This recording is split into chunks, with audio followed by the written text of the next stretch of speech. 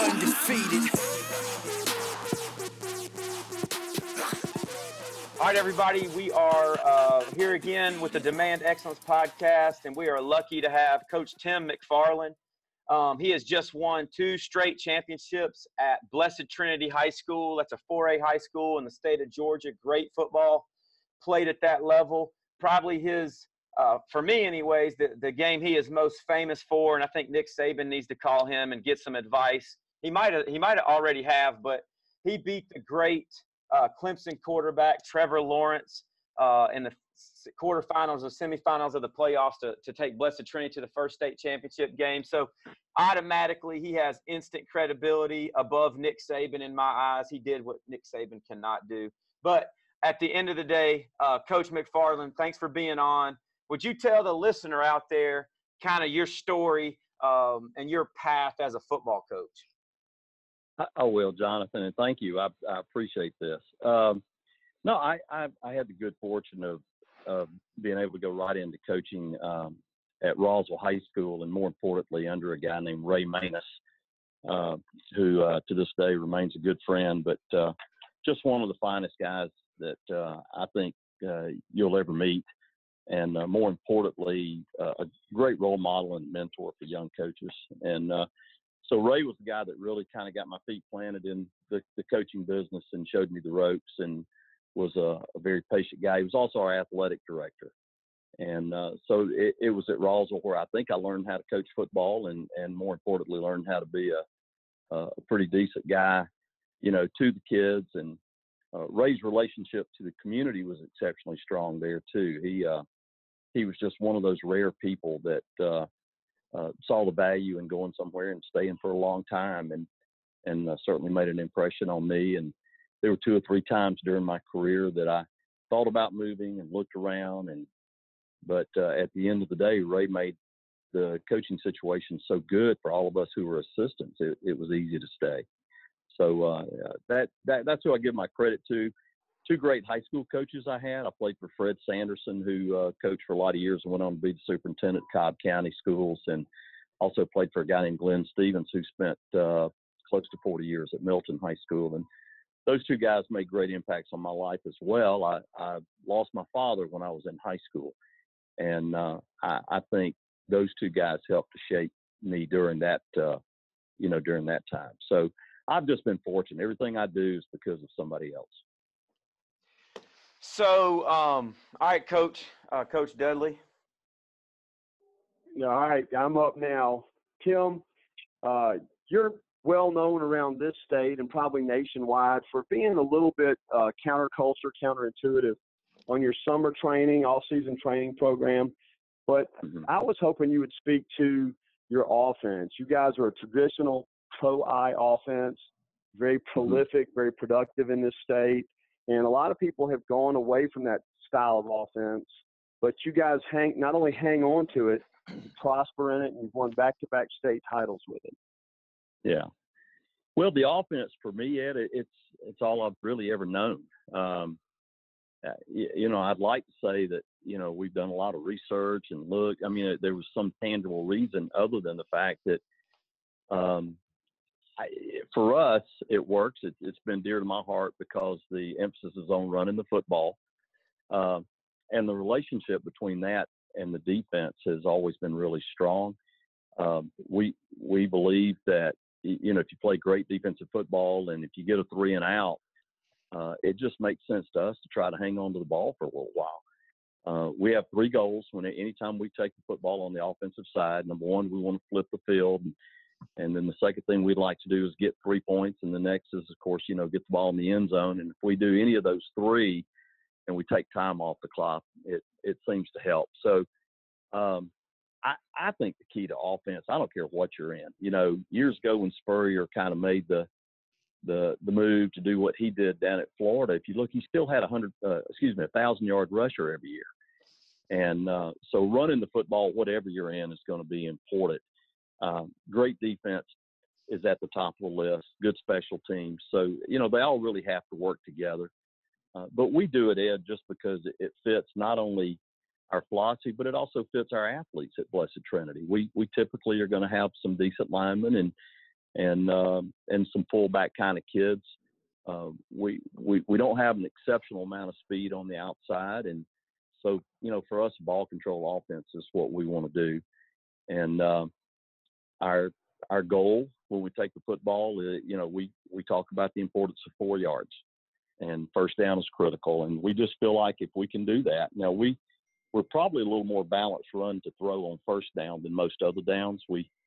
First down's a big important script for us that we worked on all week. And but anyway, yeah, it's all based around running the football and based on having that really good. Everybody thinks about the feature back. For me, the tip of the spear is not the tailback; it's the fullback. That lead blocker who's a tough kid, probably a little more athletic than most linemen, but a lot of times we will go and find a lineman to move to that position. So it's just an offensive philosophy that we have, and it's been good to us. So I'll take the next question because I'm still intrigued, and I have never got to talk to you about it. But in 2017, I guess was your first state championship there. Not your first, but your first one at Blessed Trinity. But everybody sits there and watches the scoreboard on Friday nights, and Cartersville is just destroying people left and right. And it's like, maybe this is the greatest team ever in Georgia high school football. They got Trevor Lawrence, the best quarterback in the world. And I think probably the most shocking victory ever in my 13 years here understanding Georgia high school football was when you guys beat Cartersville. And I want you to speak to that a little bit, because I think what you're describing on offense, ball control, play great defense, can really frustrate a team like Cartersville, which is play as fast as you can, throw as many times as you can. Speak to that a little bit, because I know everybody out there like me, that I bet everybody would still say, man, that was probably one of the greatest upsets in Georgia high school football history. Yeah. Well, I mean, the fact is, I'm glad we only had to play that game once. And we all say, and we tell our kids, and I know it's true, on any given night, any team can win on any given night. I don't know if we played Cartersville multiple times that year, it probably wouldn't work out in our favor. I think we won the football game because I really truly believe we had the best defensive coordinator in the state of Georgia in John Thompson. And we knew that he was going to be well prepared. As a staff, we talked about the importance of getting stops, 3 and outs, and then hanging on to the football, just draining the clock. And our goal was to try to keep Trevor on the sideline as much as possible, because I think by far is probably the best football player I've ever had the privilege of watching. And I've seen some really good ones on the opposing sideline, but he's just so special, so big. And so we were able to get some stops early, and we were able to get a few scores early. And I think that put a little pressure, and then they helped us. They had a couple of drops in that game. And I know that had to be frustrating to Joey King. Joey and I are good friends, and I think he's one of the great young coaches. I hated to see him leave high school, but I'm happy for him. But you could kind of feel the pressure mounting, and then of course they took the lead late, and we were able to move the ball back into field goal position and get a little play action over the top to win it. So it was just one of those games where the stars all lined up for us, and our kids played well, and we didn't make very many mistakes that night. So we were fortunate. But it goes back to what I said earlier about the relationship between offense and defense. When you're playing the fast teams, you only need 1 or 2 stops. You only need 1 or 2 3 and outs early in the game, and then if you can control the ball 5, 6, 7, 8 minutes and put the ball in the end zone, it creates a little pressure on that offense. But vice versa in our situation, we've had nights that were frustrating. People stop the run game, and they'll throw 8 guys in the box, and we have to deal with that a lot. So it still goes back to defense. That's where you're going to win it all. You got to be decent kicking the ball, and you got to be able to stop people. And we were really good on defense. Well, it certainly was a great story, Tim, and I think every one of your different state title teams has been a great story, going all the way back to 2006 and some exciting games. But I tell you, for our young coaches that are tuning in and listening, and for those of you guys who don't know, Tim's been a long-time head coach in Georgia, long-time assistant in Georgia. You could be retired, you could be playing golf. What gets you up in the morning? What excites you still to go in and coach football? I think I know the answer, but I want everybody that's listening to hear this.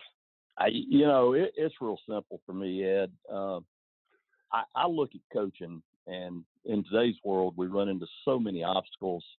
There's obstacles sometimes in the building, and you hope you have an administration that's very supportive, which I have, but sometimes these coaches don't, And at the end of the day, you got to separate the mess from the mission, because we all deal with the mess. But if we allow ourselves to focus on that, then it really takes us away from those kids. And if you really want to know, my litmus test is, as far as how long I'm going to stay in it, is if I put my feet on that grass, on that practice field. We practice on the dirt, and we don't practice on the turf.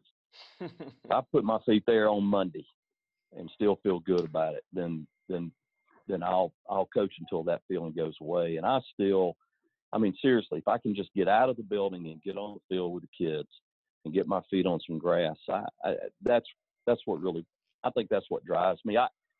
It may sound really strange, but this is true. I think I probably enjoy Monday and Tuesday and Wednesday a little more than I do Friday nights. I like the Friday nights, but I just enjoy the process. And I think a lot of that goes back to working with Ray and the importance of, I enjoy the planning part of it and the game plans, but I like practice, and our practice doesn't drag out. We go 2 hours and we're done. But we try to be pretty organized about it. But that's the part of the game that I still really like. I love the association with the coaches. There's nothing like having a staff where everybody's, good friends and they're all hanging together, a lot like you had, Ed, when you were at Walton. I remember playing you guys, and you could just see the closeness that you and Rocky and Tripp and all the guys had there. And I've been fortunate that we've been able to have that too. I don't know what it's like to be in a situation where coaches don't get along.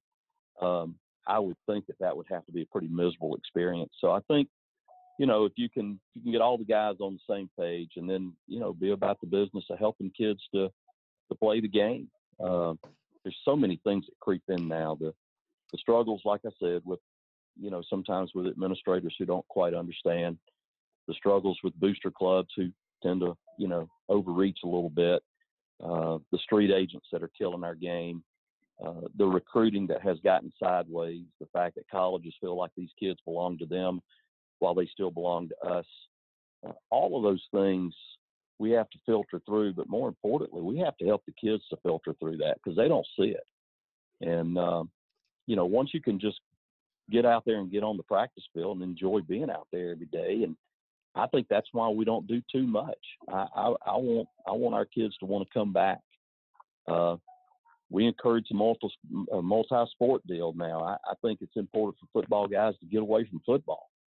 And this year-round, the AAU basketball, the fall baseball, all of these things, while it may seem like a path to college and greatness, it's not.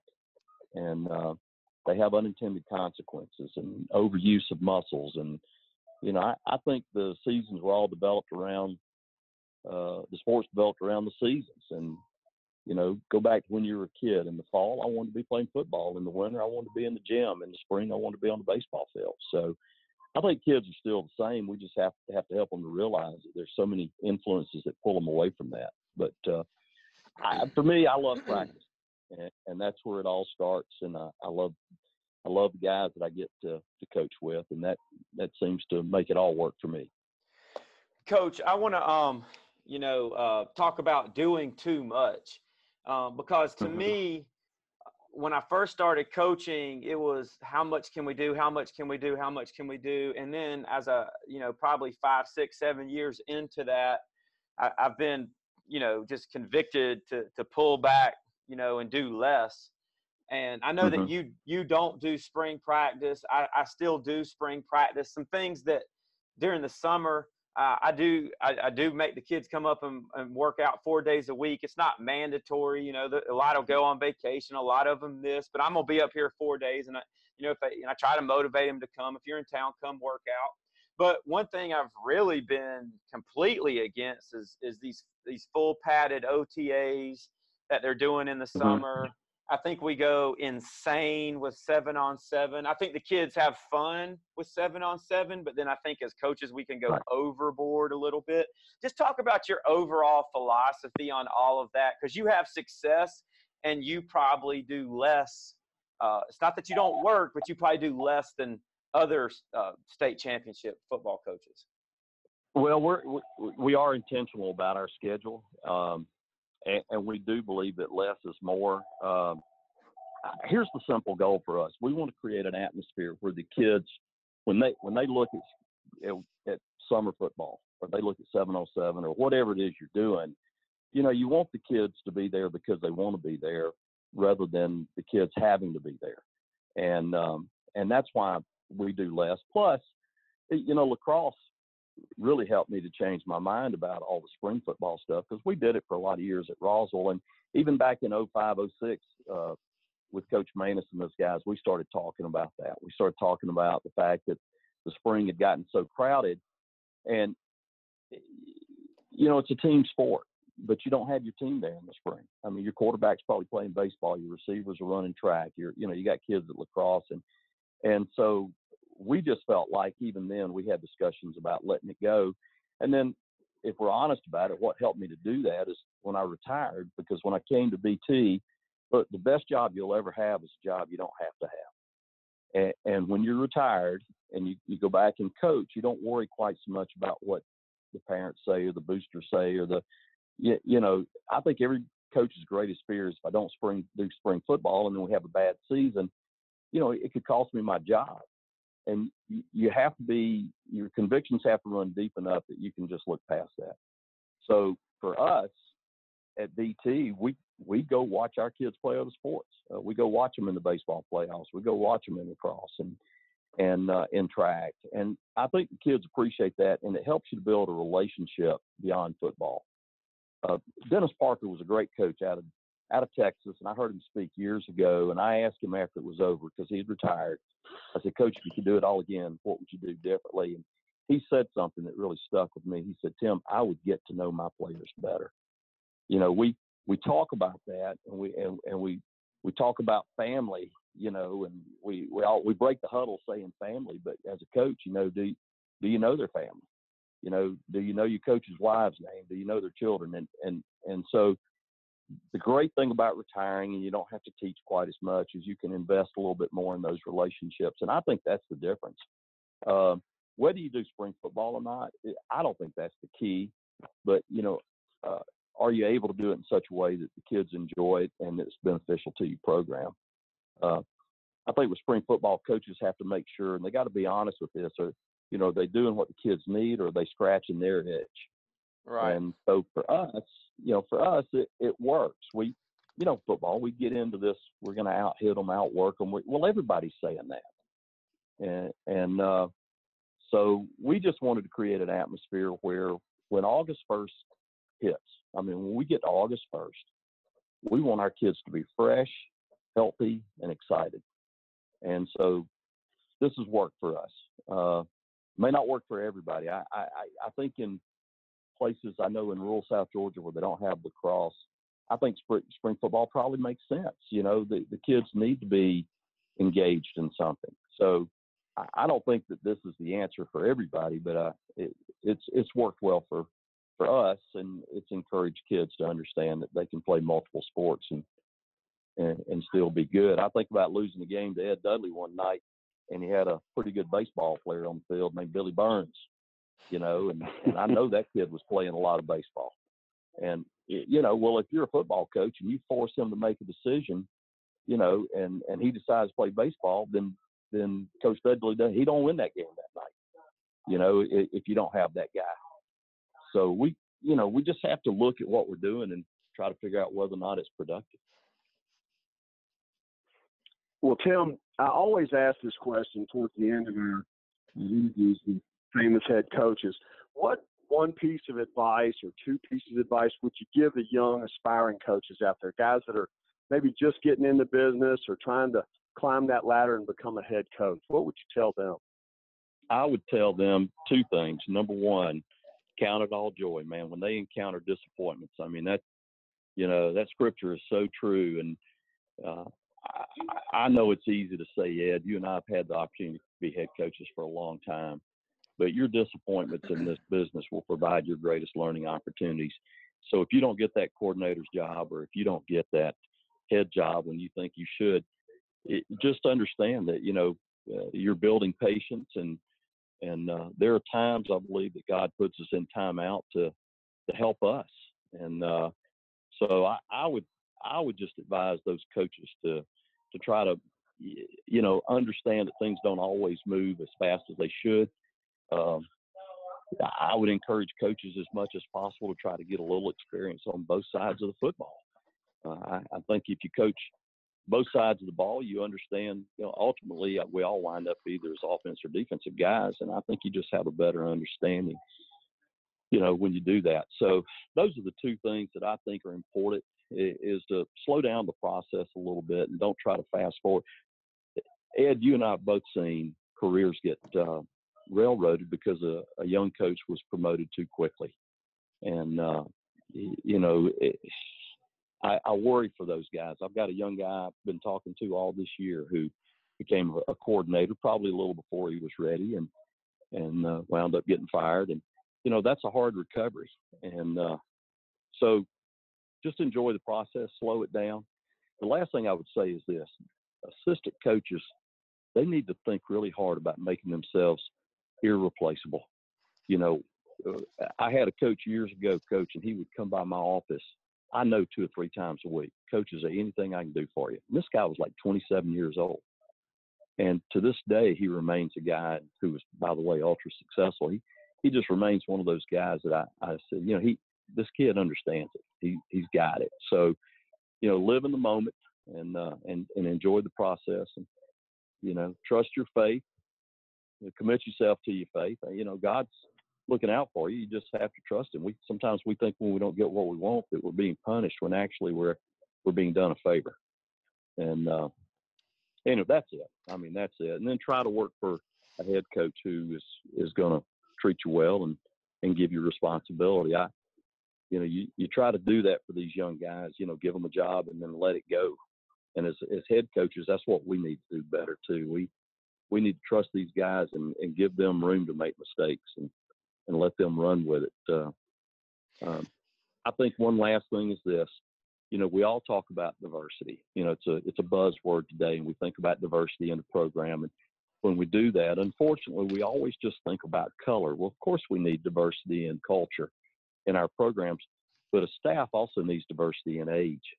If you got all young guys, right, you're missing something.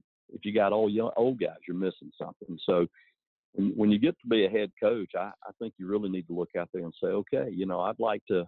Usually there's 3 generations, sometimes 4 in the workforce, and if you can get people from all, because they all approach things differently. So try to have a little balance with the age on your staff as well. Coach, my question to you, it's always a hot topic, and it always goes back, because I'm a private school coach, and, so there's always the private public debate. And here you were in public school for the longest time, and now you're in a private school. And, people, they probably hate Blessed Trinity. Surely you cheat. And I'm sure you were out at a bunch of youth camps this weekend, recruiting talent for your school. That's what people think. They would say that. They say that about me. And and in fact, I'm coaching I guess I am, because I'm coaching my kid's 6-year-old baseball team on the weekends. I do kind of scout the talent out there, but unfortunately I can't give 6-year-old scholarships to Elka.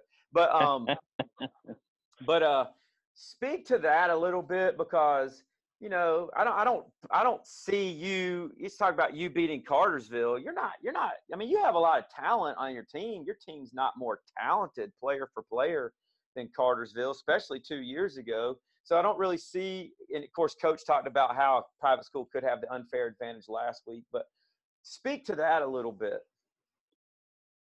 Well, it's a hot topic in Georgia, and I don't think there's a clear answer. Every state around us has struggled with this.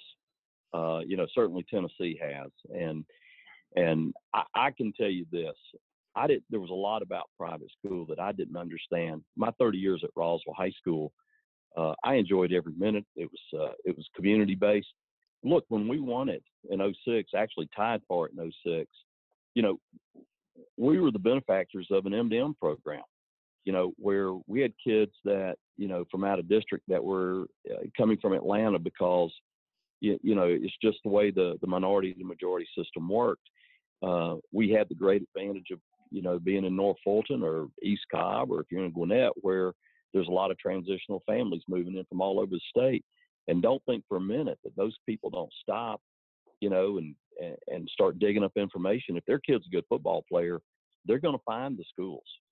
So the recruiting, every football program should be recruiting. You should be building your program, not where you go out and tap, kids and families on the shoulder, but just by the product you put on the field and the way you run the program. And, those are the things that you can do because, your website, those things are important. But I tell you what I learned when I went to Blessed Trinity that I didn't know. I'm not Catholic. I counted a blessing every day that I've had this experience because I've learned a lot about the Catholic faith, and I've learned a lot about how those schools function. We dressed 70 kids for the football game this past year in the Benz.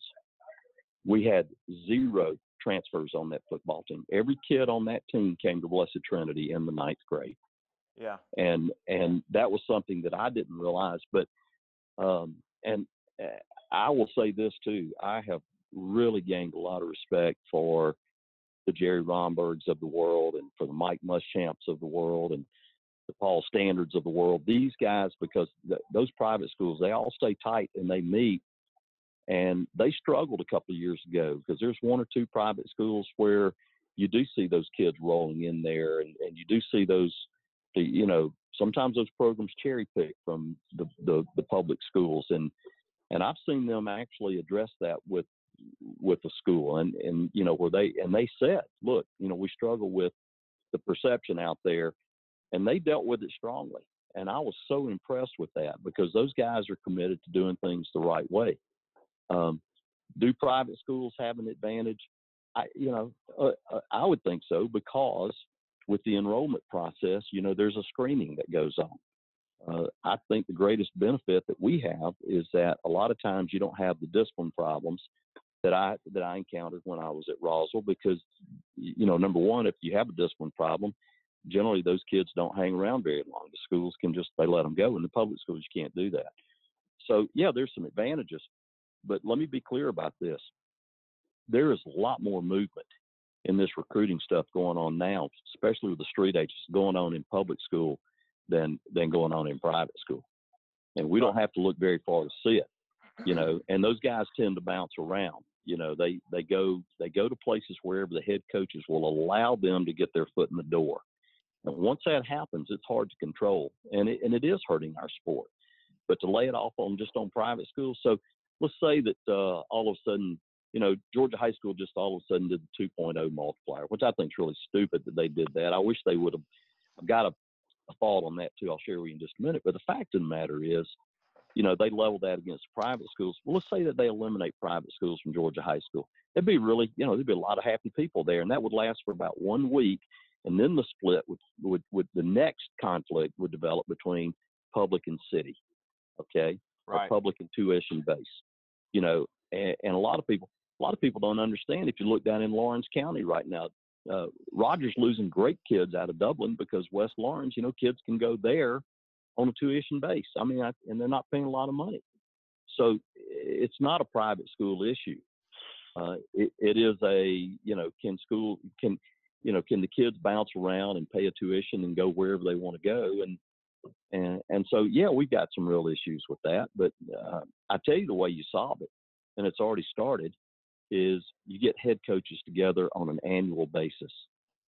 This development of the Georgia Association of Head Football Coaches that has now developed this past year under the leadership of the GACA, which I'm really looking forward to seeing the GACA reemerge as a leader in our state. That's where you have a chance to deal with these issues, is let those head coaches get in there and discuss it. I love the ADs in our state. They're good people, but more and more we're seeing ADs who didn't coach football, or ADs who don't have a sports background, or, you know, and so we lose something when those guys are at the table and football coaches aren't. So that's what I would say. As far as the multiplier, here's what I would recommend. I think you need to look at enrollment in private schools. I agree there needs to be a multiplier. I agree. So in private school, I would simply look at it and just say, okay, let's put some benchmarks out there. If you're a school of under 300, maybe there is no multiplier. If you're a school of 350 to 700, maybe it's 1.5 or 0.1, you know, maybe it's 1, you know, and then if you're over 750, maybe it's 2, which is where we just landed at Blessed Trinity, because the more kids you have, the more opportunities you have for having guys that are going to be a pretty good player. This past year we had 5 great football players, but they all came to us in the 6th grade. So I just think that we should take a look at scaling that, just a blanket, and say that it's didn't it go to 0.2, Ed? Isn't that what they've gone to now? 2.0, I think, is the provision that's coming down the pipe. Yeah, right. Well, you know, that's not fair to a private school. That's not fair to Kings Ridge, a school that's got less than 250 students. You know, that's just, I mean, you know, that'll kill them. So we really need to slow this thing down. That happened pretty quickly, and it happened, I believe, without a lot of consultation with head football coaches. And so anyway, we've got to address the issue, but then we've also got to address the issue of these kids that are transferring at will, you know, and parents are doing this. I mean, you know, you look up in a quarterback who, you know, starts at one school and then he goes to another school, and maybe that head coach gets fired and then he goes to another school. Really? You right. know, and that's not happening in the private school. Right. That's kind of like how college football is going right now. It's just kind of, you know, it's like we have our own transfer portal. Well, they do. Well, Coach, so yeah, hopefully we'll get it fixed, but it's gonna take football coaches sitting down in a room and closing the doors. What it's gonna take. Right. So at Blessed Trinity, you said you had 70 players. Is that 9 through 12, or is that? Yeah, we did that. That was our roster. We had 9th grade. No, that's not all of our players. Those were the kids that we wanted to dress. We bring up 9th graders, not all of them, but we bring a few of them up after they finish their 7-game season, just to get the exposure to being with us. Now, if our kids need to go to basketball or wrestling, we cut them loose if they're a freshman or a sophomore, unless they're playing a lot. So those are the kids. That was a mix of 9th, 10th, 11th, and 12th graders that came to the Dome. We normally run about 22 kids, maybe 25 on a big class per class. So we run a little over 100 kids in the whole program, and then we have the normal attrition. There'll be kids that, you know, get injured and quit or just decide football's not for them. So I would say on average we have 105 to 110 in the program year round. Okay. And you know, it's kind of crazy I don't really pay attention to what rules Georgia high school makes, because I was telling somebody the other day, it changes every 2 years, you know? Yeah. But you know, what I really didn't think was fair, you use King Ridge as an example. It's like, okay, you're just going to lump all the private schools together. And, you know, honestly, I don't want to compete. We got 350 in high school and you have 750. Well, I don't want to compete with Blessed Trinity for a state championship, but, you know, we could compete with you. I'm not saying we could beat you, but there are schools that I play that have no business playing a Blessed Trinity or a GAC or a Lovett. It wouldn't even be fair to the kids. And I don't think people understand, like, there are some really, really small private schools. Probably the majority of private schools are really, really small, maybe field 30 to 35 football players, and they're not very good. And right. Like, people don't understand what they're going to do to those teams. And I believe in the football playing experience. You know, I believe those boys need to play football, but they don't need to play against Blessed Trinity. Right. I agree with that. I don't know what the answer is. I really don't. I don't think there is a perfect answer. I really don't. But I know what the answer isn't. It's not separating private completely from public, because if you do that, then it takes the gloves off, and there's no reason for private schools at that point in time not to recruit. You know, we've had, in the 8 years that I've been there, we've had 4 kids that moved into Blessed Trinity, transferred in after their 9th grade year, and all 4 of those kids, we don't even take it to down to the committee. We just don't. They sat their sophomore year, and by the way, only one of them really became a full-time starter for us as a junior. So we're not talking about ultra talented kids. We're just talking about kids that maybe did not get in as a freshman, and maybe they're a Catholic kid and they didn't get in, and they reapply and they get in. So I don't know where this goes, but I do know if you separate the private and the public completely, then there's no reason for the private schools, there's no reason for them not to say, hey, look, you know, come on, because they're still going to play good ball. Our JV in 9th grade, as a matter of fact, you know, we're in the league. We play with Lovett, Westminster, GAC, Woodward, Marist, and those guys, and I really enjoy watching that. You know, but would I want to just do that on Friday nights? I wouldn't. And I don't think Cartersville would want that. You know, I look at the schools. Listen, 2 years ago, we played Cartersville, and then we played at Thompson, and then we played at Mary Persons. Man, I tell you what, I mean those were great programs, great games, and we were fortunate to win those games. But it's not like we would dominate that every year. And you know, this year I thought Mary Persons had an outstanding team, and they just, you know, they play a style of offense that on a rainy night it struggled a little bit. So I don't know that those schools would want to see the private schools out. I would hope not, because I think you want to play, when you're good, you want to play good competition. And if you win it, you want to know that you're the best. You've won it. Right. So we'll see. Now, for us, the 2.0 going up to, I'm fine with it. I think that fits for us. I think it works well for us. I know my private school colleagues may not agree, but I do. I think that works well for us. I think that we, you know, will we dominate? No. Will we be able to compete? Yes. And that's what you're looking for. Yeah, no question. Well, Coach Dudley, do you have any other any ideas? What amazes me is, like, I'm sitting here talking to Coach Dudley and you, Coach McFarland, and both of you guys have so much wisdom. You've been in public school, you've been in private school. I bet nobody has called you two and said, hey, you know, how should we do this, guys? Has anybody called y'all? Yeah. Mm-hmm. No calls to me. No calls to me. I haven't had any. That's what really that's what blows my mind. And that's really why I kind of started doing the podcast. You know, there's these guys out, I think they're from Oklahoma or something. They're calling around everybody doing interviews. And I'm like, oh my gosh, I should be interviewing every high school football coach in Georgia. You know, because we have some of the best coaches in the country, and it'll take me 3 or 4 years to get it done. But like the wisdom that you guys have, and just the common sense is invaluable, and nobody's getting it from you, which is frustrating. I tell you who needs to be coaches. Go ahead, Ed. Go ahead. No. Go ahead. Finish up, Tim, and then I've got one final thing. Just one last thing. I was going to say a totally different subject, but I tell you who should be calling the high school coaches is the NCAA.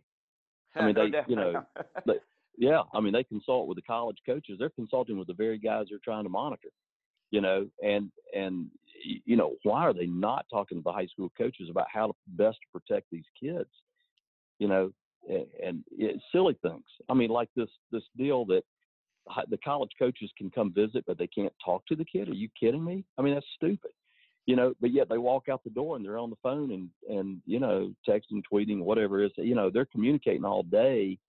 It's simple things. If you really want to help a high school kid, get them off their phones from 8 in the morning until, you know, 6 o'clock at night, make it illegal for coaches to contact them or to reach out to them through social media during the school day.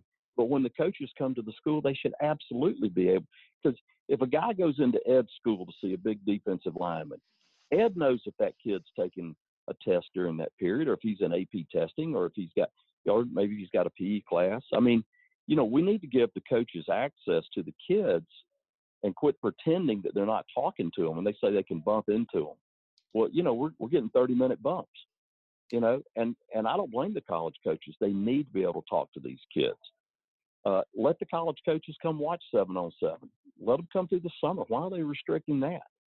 You know, those are the things that we need to be doing. But the reason that's not happening is because they're not talking to the high school coaches. And so we got to listen. We got a lot of stuff to deal with in the state. But you know why we got a lot of stuff? We got a lot of stuff because football is a great sport and it's so popular, and it's hard to manage. But it's hard to manage because it's a great sport and it's popular. Well, Tim, I just wanted to say thank you. It's such a great thrill for me to be on Demand Excellence with Jonathan Guest, two of the great high school football coaches in the state, and Coach Guest and Coach McFarland. And I think there are young coaches and old coaches like me around the state and around the country that just get a lot out of it. People sharing what they do and how they do it, and what their philosophy and their motivation is. Just an incredible thing. And Jonathan, I can't thank you enough for letting me be on today, and hope that each of you guys and has a great and beneficial summer coming up. No doubt. I thank you, Jonathan. I thank you too. And Ed, I want to tell you, I've hired a really good young coach. I'm excited to be working with him this year too. And his last name's Dudley. So Well, good. He couldn't work for a better head coach. No doubt. Right, well, both of you guys. Appreciate it. Yeah, Coach, if you don't mind, let me finish and I'll pray for all of us. Okay. And, man, you got my – Coach McFarland, you got my vote to be the president of the NCAA. And I want you and Coach Dudley to be co-chairman, if that's the right word, of the GHSA. But, of course, nobody will ask us, so it doesn't matter. Let's pray. Lord, we come before you today. Just want to praise and thank you for loving us, Lord. Praise and thank you, first and foremost, Lord, for dying on the cross for our sins. And, Lord, then calling all of us to be coaches that we can impact the next generation. Praise and thank you for Coach Tim McFarland, just his wisdom, just listening to him and how encouraging it is to coaches like me and coaches like Coach Dudley. And, Lord, I know there's the 20, 25-year-old, 30-year-old guy out there who, Lord, who's going to learn so much just as we did. I just pray you continue to bless Coach McFarland and what he's doing and how he impacts those boys. And, Lord, and not just how he impacts those boys, but how he impacts coaches and parents. And, Lord, and I pray that the listener out there who's listening to this, Lord, that he would be convicted to lead for Jesus Christ, Lord, and to make it about the players and building them as men. Lord, we love you and we praise you in Jesus' name. Amen. Thanks, guys. Yeah. Thank you. Thank you.